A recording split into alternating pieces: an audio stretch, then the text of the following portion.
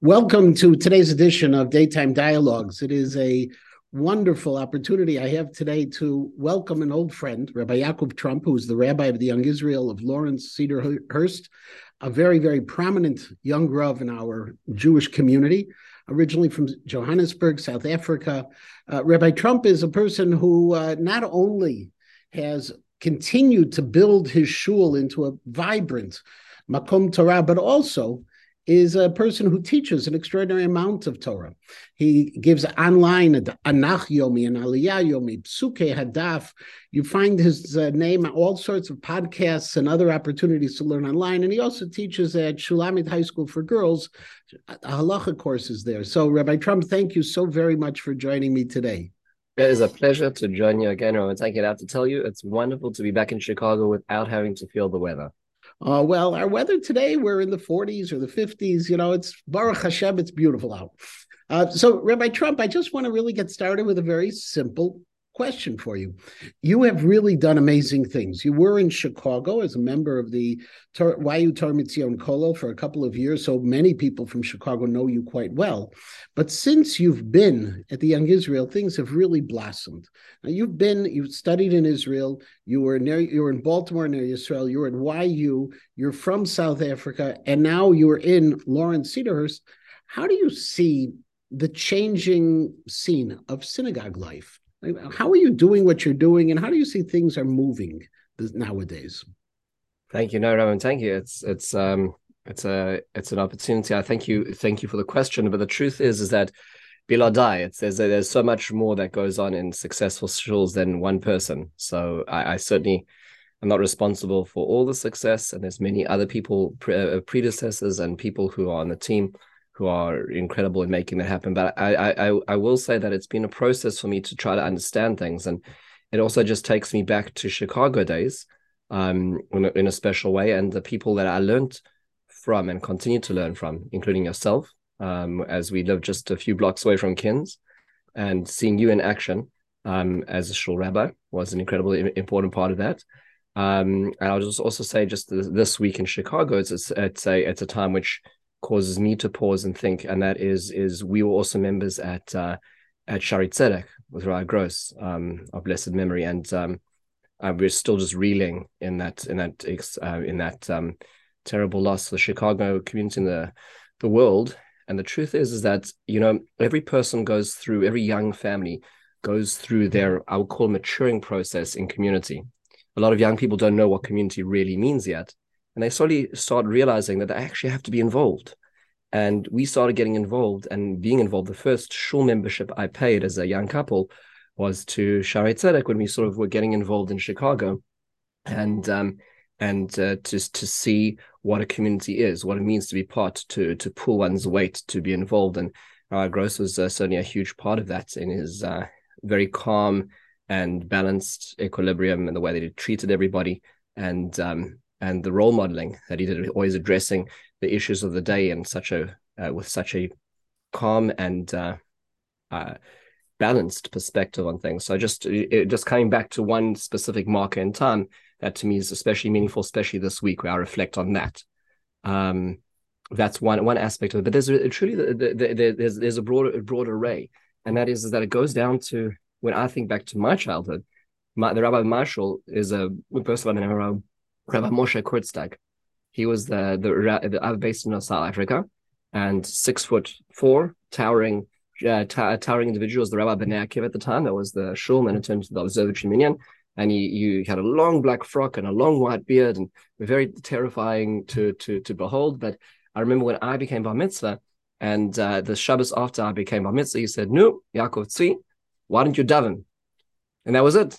So it started from a young age where people said, you got to get involved, you got to do things, you got to carry on getting involved. And over time, I've had the opportunity of witnessing incredible people who've been involved and trying to model little pieces of what I'm trying to do after those many people who do those things. But it's very hard nowadays. If you look at Jewish organizations in particular, people are so busy with their lives. People are working harder than ever before because of the costs of being part of a Jewish community, that to get volunteers to really be involved is unusual. More shuls and schools have professionals who do things that a generation or two ago, volunteers did. Everything from running programming to a lot of the functions of even fundraising. It used to be Balabatim did everything. Are you suggesting that to build a successful shul, it's really around the volunteerism, or is there something else that people are looking for? That's such a good question. I don't think there's one magic bullet that fits all, but there are a few pieces that I'm slowly in my short span of experience I'm becoming to see. I used to think that it was the rabbi who made the shul, and the truth is the rabbi does set a lot of tones and does make a big difference in the shul. But ultimately, a shul is a volunteer-run organization. So there's a very small staff, a very small amount of people who are actually being paid, trying to make a huge difference in the impact in the lives of the people. But the truth is that a lot of it really works when everybody's involved, when people pull up their sleeves and get involved. And so the shift in perspective was that a shul isn't so much a place where you come to watch a show, but more of a place where you come to get involved. And like you're pointing out, as the statistics have been showing, that if volunteer involvement across America has been dropping precipitously already. Robert Putnam was talking about this in 2000, and in the last few years, and the last couple of decades since that book, I mean, even more so. So the question is so how does it work? How do you get people involved? Because people don't just step up. People aren't volunteering by themselves. And I think that a lot of it comes down to, first of all, belonging. People need to feel a place to belong. Once they feel like they have a place to belong, they feel ownership. But number two is that a lot of times people just are unaware of what goes into any communal organization. They just don't understand the nuts and bolts, the requirements, how much effort, time, energy, decision-making, balancing it goes into things. And the more that people are brought behind the scenes, the more of an appreciation, the more they're willing to either get chased away, but more generally speaking, actually get involved as well. And so I've sort of shifted looking at a shul from a, so to speak, a model of a non-profit or a spiritual organization as much to a volunteer-based, non-for-profit, which is trying to figure out how to get as many people involved as possible. And the more people are involved, the more ideas they bring to the table, the more perspectives they bring, the more experiences they're willing to share. And those are the most incredible things. I'll give you an example. Just recently, we did, I'm sorry, I'm cutting you off here. No, you're doing well. Just recently, we had a very fascinating opportunity. We did a mental health awareness Shabbos, and very, very sensitive, very difficult topic to address, but something which so many families are struggling with. And I'll tell you, the two most successful, most beautiful, most appreciated programs in the last year were based on this model, where we had 5 panelists, and instead of doing a Shabbos morning drasha, we had those people who came up on the stage after davening had finished, and each of them shared a perspective of either their struggle, a family member's struggle, or a clinician's perspective on the Shabbos mental health. It went over, it was certainly went a little longer than expected, but there was a Kiddush afterwards for debriefing, and it was the most meaningful Shabbos. We did another one on Shavuos called Stories of Transformation, people who had a journey to get towards Judaism. I mean, we had 5 of them on the stage as well, and each of them shared their story. It was so meaningful. Over 300 people attended. Why? Because it wasn't one person. They're not the bottleneck of information or ideas. It's being able to share, democratize that experience, and it makes connections in a much more meaningful way. And that's part of the goal, is to be able to allow more people to shine in their own ways. So you went to Ner Yisrael, you went to Kerem B'Yavneh, you went to Reitz Yeshiva University, you were a member of a kollel here in Chicago. What prepared you to be able to have this perspective, to be able to lead a shul like this? Once upon a time, the Rav was supposed to be the halachic expert, and people went to him to hear shiurim. It wasn't the democratic organization you're suggesting. Today, it sounds so very different, and yet our preparation is pretty much the same. Right, you're correct, and the truth is there is no preparation. I mean, the most outstanding place for training rabbanim is Reitz, which really does it's an incredible job under the auspices of Rabbi Penna, and really, both in terms of halacha, machshava, learning, and at the same time also pastoral care. But at the same time, all of that's theory. You spend 4 years learning that, and you go out into the world and everything you learned is different. It's much more complex, much more difficult, and there is no preparation. And the only way that, I mean, again, I'm still learning. I'm no expert in the field at all, but I'm trying in the little way that I can to figure things out, is through the combination of experience, actually facing these issues, and at the same time speaking and learning from the people who have preceded one. And so the way I look at it, it's just the sort of model I map it out as, is I see that the rabbinate is essentially 4 buckets. And the one bucket is education, which is so the Shir giver, the Joshua giver, the putting together programs of education. That's one, and I think perhaps the most obvious of the buckets. But there's another bucket, which is the pastoral giver, and that's the sickbed, the life cycle, with the birth, the upshare and the bar mitzvah, the bat mitzvah, the wedding, the all those, everything from the beginning to the end.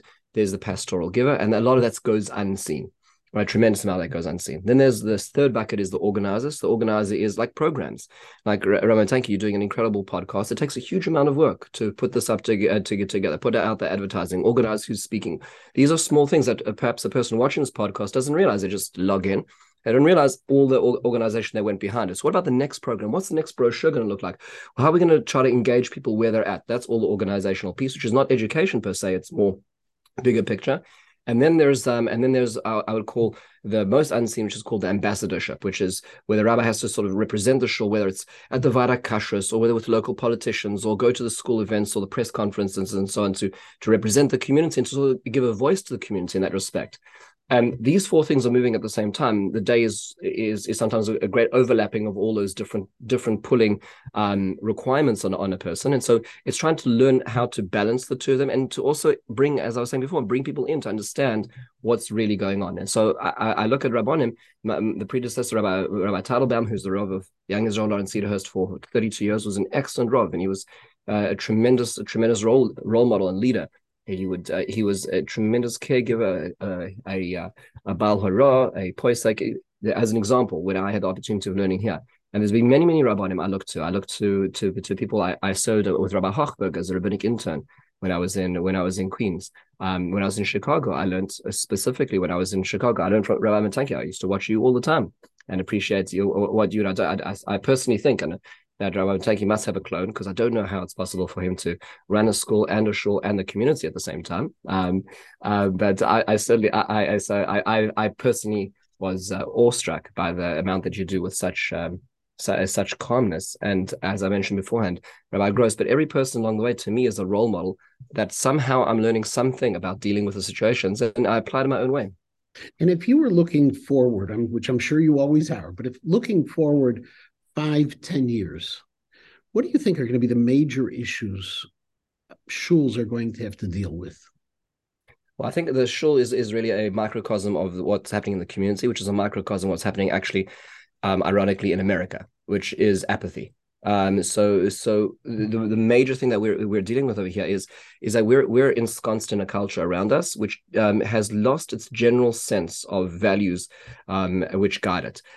So that means to say that the general principles that people choose or follow when it comes to making a choice in life, the two primary operating we'll call it I wouldn't even call them values, but models are entertainment and convenience. That's what pushes people to make decisions, right? So in like an obvious example, we all appreciate staples, but we're still going to buy from Amazon because it's more convenient.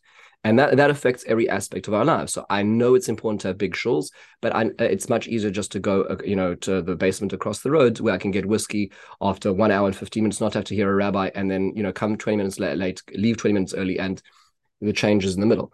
So there's no value that's operating over there. It's convenient. So that's going to affect Jewish community, already is affecting Jewish community. And I think we're going to have to take stock regarding that, because I think what the crisis is happening is already happening is that it affects children who are grown up in apathy, without values, without being driven to do something, without passion to change something, are going to also grow up where not finding themselves, not finding what it is that's important, and all other kinds of narratives will co-opt them in the absence of having a passion direction in life. So I find this last point of yours fascinating, because we've been watching here in Chicago, and it's around the world, the stabilization of shuls, where we could have 12 shuls on one street within half a mile, that because everybody wants their own little brand, their own little flavor, and where large shuls are having a very difficult time going of it. Is that the same thing you're watching in the 5 towns in New York as well? For sure, it's happening everywhere. The idea that this idea of, and I know Kins, is this beautiful, beautiful shul, cavernous, magnificent stained glass windows, rows upon rows of pews, beautiful stage. That model of filling that kind of place up on a Shabbos, we have the same thing. We see our main shul seats 600 on a Shabbos. No shul, no shtibel is getting 600 people. So what people will say is that, oh, but shtibel XYZ is doing so well. Yeah, well, they got 30 seats. So, if there's 33 people, it's an overflow crowd. Whereas, we could be getting 120 people on Shabbos and it looks empty. Right, so that's one piece of the puzzle. But part of it is that there is a value in Judaism. Judaism is a value-driven system. So Judaism has halacha, and halacha says b'rava ma'ajas melech. There's a value of lots of people being together. That value is losing the battle against convenience, and convenience is faster, quicker, nearer. But it's also something deeper. And there's a positive side to it, which is people want to be involved. They want to feel like they matter, and so sometimes people will join these operations because they matter more. Right, there's 30 people who are involved, and somebody's putting out the kiddush, and somebody's setting up the chairs, and somebody's getting the whiskey. They feel like they're part of something, and so part of the way to address this, there's many ways to address this, is to create microcosms within larger establishments. You can't have this large enterprise with a bottleneck top with a few people who are in charge. You need to have groups who feel like they're doing something, they really are doing smaller projects, which they feel that they actually own as well, because that's where they feel the belonging. It won't help the convenience aspect of the breakaways, but it will as well in terms of the involvement. There's also another piece just over here, which is that I think that we also need to shift our perspective of what really matters in terms of being considered a shul. So it used to be in the year before hashkamas and shtibbles, everybody was in the main shul, everybody can. That's not what's happening. And fighting that, I think, is trying to catch a runaway train. I think that we need also embrace the perspective that it's possible for people to be involved in shuls in multiple different ways. So as an example, there are many people who don't come to shul on Shabbos. They prefer the shtibel around the corner. But enjoy learning with Ibn Chabur on Tuesday nights. And that's their connection to shul. And, that's a special way to be able to learn. And I value that chevra, even though the shul's not the flavor or the space for them on Shabbos. So it's creating multiple portals and being more embracing of different avenues of access to shul is another perspective. Right. Now, you also work in a high school, but you also obviously in the shul have children of all ages. And one of the fascinating shifts that has occurred in our communities with the building of Eruvim, which goes back 40, 50 years in many communities. In Chicago, we just celebrated the 30th anniversary of the West Rogers Park Eruv, that we have created these children's groups, the Shabbat morning children's groups, and youth minyanim were around before, but we have a situation where we don't have children davening in our shuls anymore. They are in separate places, and a child can go almost to bar mitzvah and never have to attend a regular minyan, but they're into some kind of alternative scenarios. I find that to be a bit of a challenge because we've never taught them how to be in shul, which they will do hopefully as adults, or maybe they'll reject it as adults and go to the shtibel. Do you have those same kind of challenges in your shul? Sure, absolutely. I mean, I don't know about you, but when I was growing up, I would go into shul with my parents. My father passed away when I was very young, so I found other people to sit next to, but I was in the main shul. And that was my shul experience. I grew up in shul. By 8, I was going to shul to say Kaddish. So I had that experience. I was very involved in shul. And I think that there is something to be said, an incredible amount about learning from the way parents are, or with one's parents. I think that today there's a little bit of a challenge, in the sense that some people view shul, and it's a great thing. It's an opportunity as a way to outsource, so to speak, or babysit while we have a good time in shul, which is great, but it's not the way that kids are going to necessarily gain the greatest experience. The model that I think is really worthwhile considering, and this is a parent by parent basis, is that you should take your kids to shul when they really want to come to shul, rather than when you want to get to shul. Meaning, say maybe leaving them at home a little bit longer and seeing. And when they desperately want to come to shul, that's when they deserve to. And that could mean leaving them in groups until they get to that age. But making it something that is sought after, so increasing the demand in it as well. I will just say that although this is a challenge, if you reflect outwards to the opposite, where there's a shtibel, it's not like that. That's the panacea either, because you go to the shtibel situation, there's no groups. Not only there are no groups, there's no space for groups, which means that children bichlal aren't in shul at all. They're not in any environment. Whereas I think that having groups in a big shul still step up from that, where the children are at least davening. They have a role model who's a teenager or perhaps a mora who's actually involved with them. And from time to time, we bring them up to the shul itself to bring them as part of it. So I still think that's a better option than the alternative, which is the absence of anything. And in terms of getting people involved in programming, is there a program that you really want to do that you haven't been able to do yet? And what's your dream program that you'd love to do? So many dream programs. The list is so long that it's hard to even know where to start. I find that I when I wash the dishes, that's when all the ideas come out. I have to make sure after I have those moments to actually think or go for a walk to write them down. There are so many programs. What I'm trying to do is just to hear what people are saying, meaning it's all very nice to have all these great ideas, but you have to be able to listen to where people are at. So as an example, a few years ago, we had some seniors saying there's nothing for us. So we created Prime Time for seniors. We have an amazing program on Mondays for seniors. Fantastic. Then there's what is that program before you go on? What is the Prime? It's fantastic. We partner with the JCC, the local JCC. We have a social worker come who does chair exercises with retirees. So it's music and exercises. And then we have a lunch program following, and we have a rotation of speakers. So we just finished a season where we had a pulmonologist talk about coughing, and we had a state attorney talking about wills and planning, and we had we're going to have a bingo day, in a few days. Just really nice activities, and that's why, because there's a crowd of people who say we want something. This is something we're looking for. Something I'll tell you, which I think is incredibly important coming up, is that there's a lot of people who have aging parents, and caring for an aging parent it presents its own unique set of skills and challenges, and it's a special opportunity. But there's a lot of people specifically in that demographic. I think that demographic requires some sort of we'll call it seminar or program on that, and I'd love to get more people involved in terms of actually talking about that stage. The piece that's also missing is, I just sort of see it as different pieces of the pie, is the teenage demographic. What I would love to do is I would love to get more girls involved in teen programming at the shul. That seems to be one of the things that there's a fall off, which I'm very concerned about, is that girls are involved and they come to groups and so on, and some of them become teen leaders, which is great, youth leaders, and they sort of come back and they give back to the shul.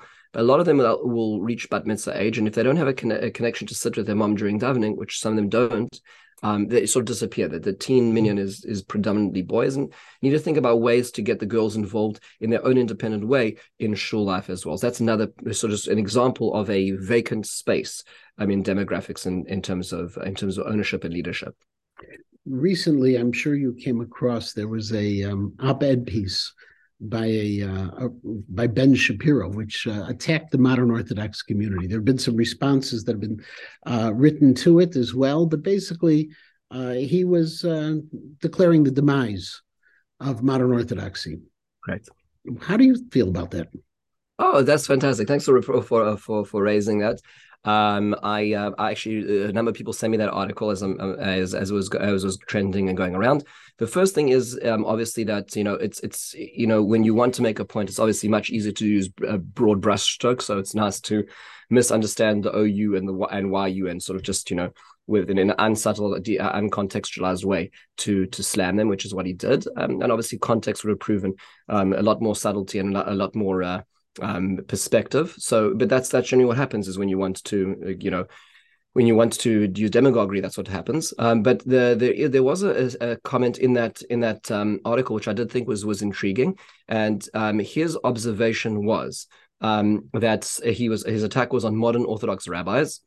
And he said that modern Orthodox rabbis don't talk about controversial issues. They only talk about issues which are nice for people to hear about, charity, giving, and so on, which he says are not unique to modern Orthodoxy. We're called, more Haredi, right-wing Judaism and Reform Judaism all agree on those values.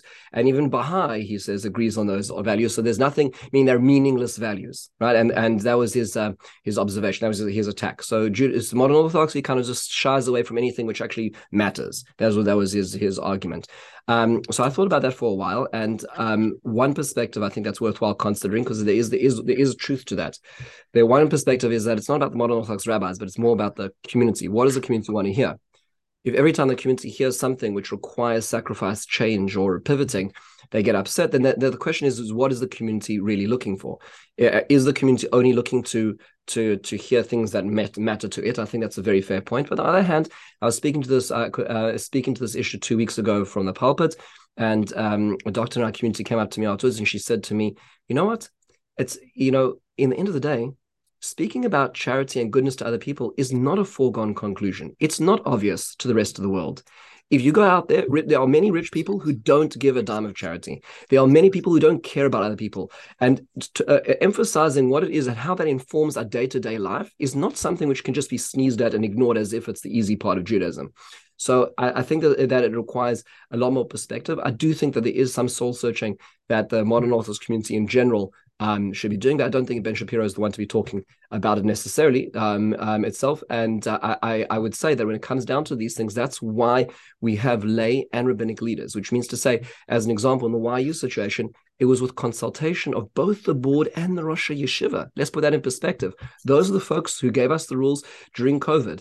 The Rosh Yeshiva guided us through those things. I'm so proud to be part of this community that didn't just jeopardize all rules or jeopardize or embrace every conspiracy theory. I'm so proud that they actually decided to make a change in YU because there was a consultation with the Rosh Yeshiva, and so I'm very happy to and proud to stand behind that. Many years ago, Sam Heilman, the sociologist, mentioned that any group that begins to experience a sense of triumphalism, like we've done it, we've won, it generally is the sign of the beginning of their demise. And so the fact that we continue to question and wonder and criticize is actually a sign of strength and not a sign of weakness. And just something to consider at the same time. But as a proud member of the modern Orthodox community, you have a Young Israel, which was a pioneer in engaging younger people back in the early part of the 20th century. Do you find challenges within our community that really you work on very strongly, not just the question of charity and kindness? Yeah, I think it comes back down to the very idea of apathy versus connection, and that's really what it is. It's less about branding today. That's why this whole business is sort of meaningless. You can call the YU community, the OU community, you can give all the brands you want. In the end of the day, what it comes down to is do people care enough to live a certain life or not? Do they belong enough? Do they feel connected enough? That's what the main challenge is here. And it's person by person, parent by parent, child by child, teen by teen, trying to figure out what is my space? What is my purpose? What is my mission? How am I going to make sacrifices to get there? What is this all about? How is this my identity, who I am as a Jew, not just simply as an ancillary cultural hobby from time to time? That's the major issue. It's not a foregone conclusion anymore that a person wakes up and is Jewish and will always be Jewish and their family will all be Jewish. Not in our communities, not in any community.